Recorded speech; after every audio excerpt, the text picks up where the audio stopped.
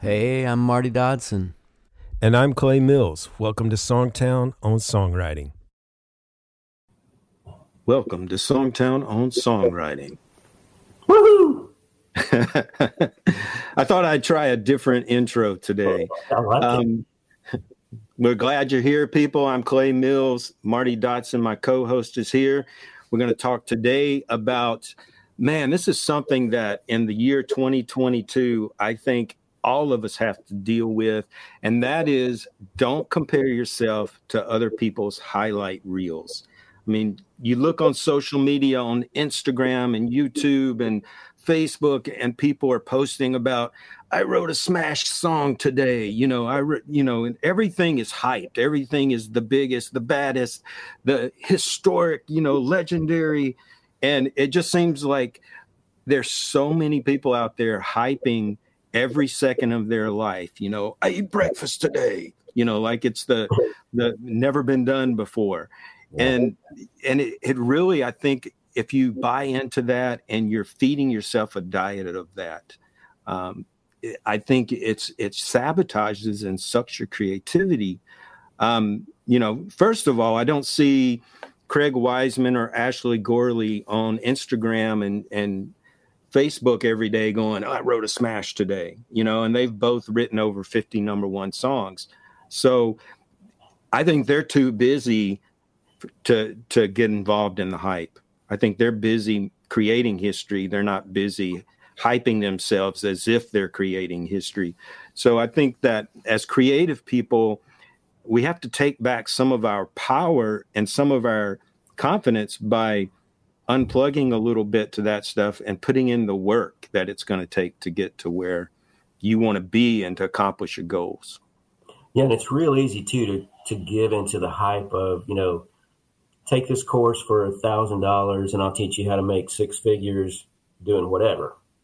I mean, I've seen those in different fields, apparently that's a marketing thing. Six figures and for $1,000 course. And looking for a shortcut and falling for the hype is going to bite you in the butt every time, because those people promising to get your songs in front of Nashville producers or, I'll teach you how to make six figures, may not even be doing that themselves. And, their plan is to make money off that class, which is, it's fine to make money off a class, but it's not fine to promise somebody something you don't know that you can deliver on, and and I can't teach somebody how to make $1 million in songwriting. We can teach people how to write better songs, and some of those may go on to make $1 million. We've got a couple of that just had a number one pop song all worldwide. They might make $1 million, but that wasn't the promise we made them when they came to Songtown. So I think you have to, when you hear something that sounds too good to be true, you have to go, let me look into that. Yeah, and the people, you and I have made six figures or whatever in the music business many times, but we're not going to go promising people that. Right. So I think just watch out for the hype. And there's hype not even just from those people trying to sell you stuff, but there's a lot of artists and songwriters that are trying to convince the world that they're good, as if that's the path to success. If I can convince all these people that I've got something special today on social media, then maybe my career can happen. And that's not the way it happens. And so, going on social media and going, oh, I got, I might see somebody that go, I got a number one song in Europe today. And you look into the chart and it's some small little internet radio station with 5 viewers, and they put your song as number one on their thing. And so in the grand scheme of things, going out there and hyping to the world that you've just accomplished this major success that's going to change your life and change their belief in you. I mean, just come down to earth. Years ago, when I moved to Nashville from New York, I got asked to be in a writer's round with Richard Lee, Hall of Fame songwriter. Robert Byrne. These guys had written some of the greatest songs in country music history. And I was new to Nashville from New York, had not written a lot of country yet. And I played my songs, and I realized I was not going to be able to convince that audience that I was on the level of these people. So what it did, rather than making me go out and try to convince the world of how great it was, it made me go, okay, I'm not actually going to go to the Bluebird and play another show until I have a hit.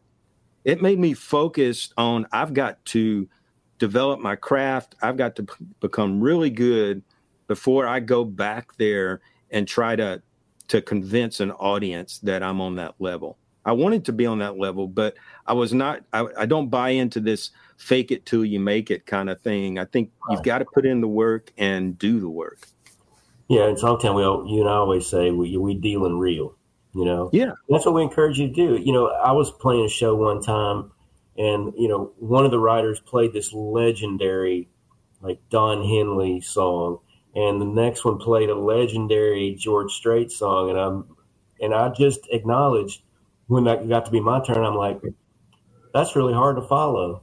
You know, I'm not sure what I'm going to do, but it was really cool to be here with y'all and hear them sing those songs, you know, and I just kind of owned it, you know, and let it be what it is.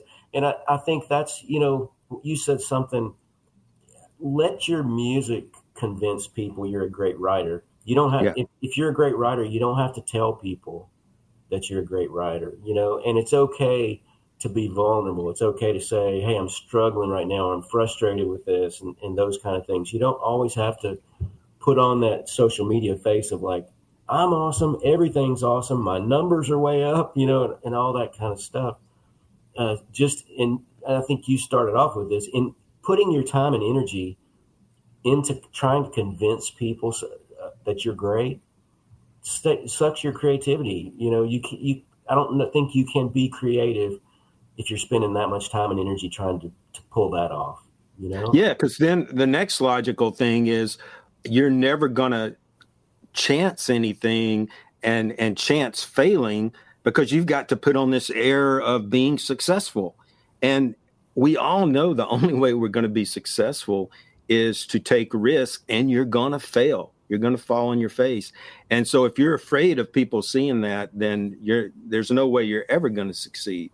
So, and plus just take the pressure off of yourself when so many of us are seeing, oh, this person's playing this show at this, you know, who cares if somebody is playing Puckett's tonight in Franklin or in downtown Nashville, or they're playing this, you know, the Bottom Line in New York. Who cares? Work on taking care of your music. You can be happy for them, but don't fall into that trap of, oh, I should be, you know, I've seen people that are incredible writers that go, well, I should really be doing more songwriter shows. I know a Hall of Fame writer, and he confided into me. He goes, I feel like all this pressure. I should be going out and playing shows. And he goes, but I'm not that good at performing. I don't like to perform, you know, but he's a Hall of Fame songwriter. So he should enjoy doing what he does and not feel the pressure that he has to go out and be somebody else. Yeah. Yeah. So our message for you today is don't fall for the hype, and don't be the hype. You know, don't try to hype yourself up. And we're not saying, you know, if you're playing a cool show and you're proud of it and you want people to come out, we're not saying don't promote that, because that's a real thing, you know, but, you know, don't be jealous of the people that are out there. You know, as a practice, one of the things I do is I try to congratulate all of my peers when I see that they have something good happen. Even if it's, you know, there's been times when I tried to get on that album and I didn't make it, and they got on the album. And my answer to jealousy or envy is to be one of the first people to congratulate them and just say, that's awesome. You know, so excited for you that you got on that record, you know, and just keep it real. Don't fall for the hype of people trying to suck you into something sounds too good to be true, and spend your creative energy on writing better songs instead of hyping things up. Man, what you just said about you congratulate your friends. I used to play a lot of shows with Billy Montana, and part of his show was he would get, he had a song in the TV show Nashville. And so he would talk about the scene, and this is where this happened. And then they, you know, played, and I kept, every time he would to a show with me, I'd go, man, I always wanted a song in Show Nashville, but I congratulated him when he got his, but deep down inside, I kind of felt less than, because all my friends had songs in the Show Nashville.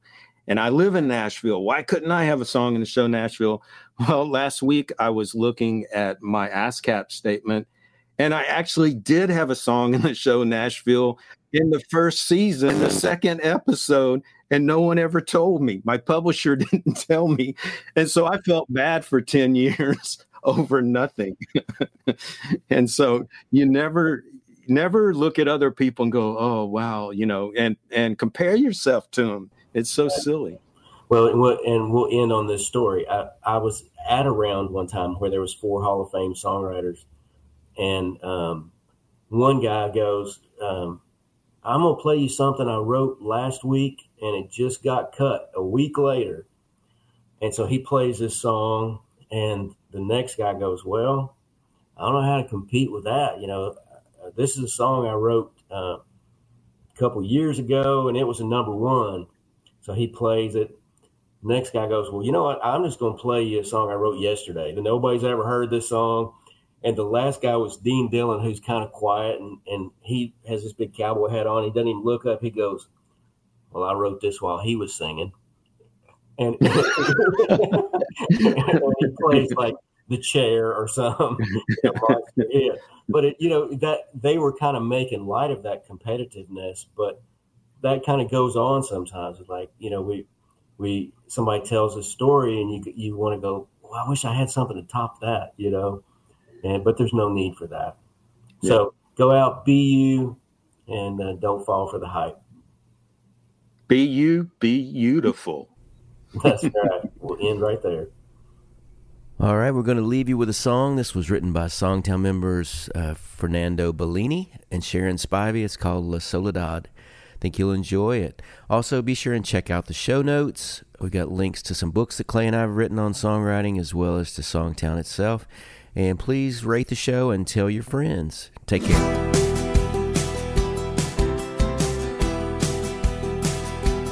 Don't know why I can't stop thinking about you. Thought I could make it without you. I was wrong. I hope that time would lessen the pain of your leaving, but I can find a good reason to go home. There's your pillow on the bed where you used to lay your head. All that's left is emptiness, and this La Soledad follows me like a shadow, goes wherever I go.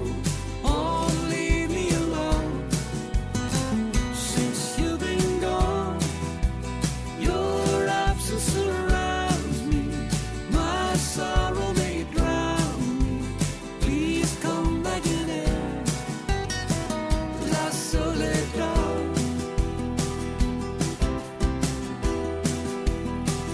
I should have listened. You kept trying to warn me. Why couldn't I see you were lonely? Now you're gone. I made you cry. I broke a vow. I'm the one who's crying now. Please come back and end this misery. La Soledad follows me like a shadow, goes wherever I go. Oh, leave me alone. Since you've been gone, your absence surrounds me. My sorrow may drown me. Please come back again. La Soledad.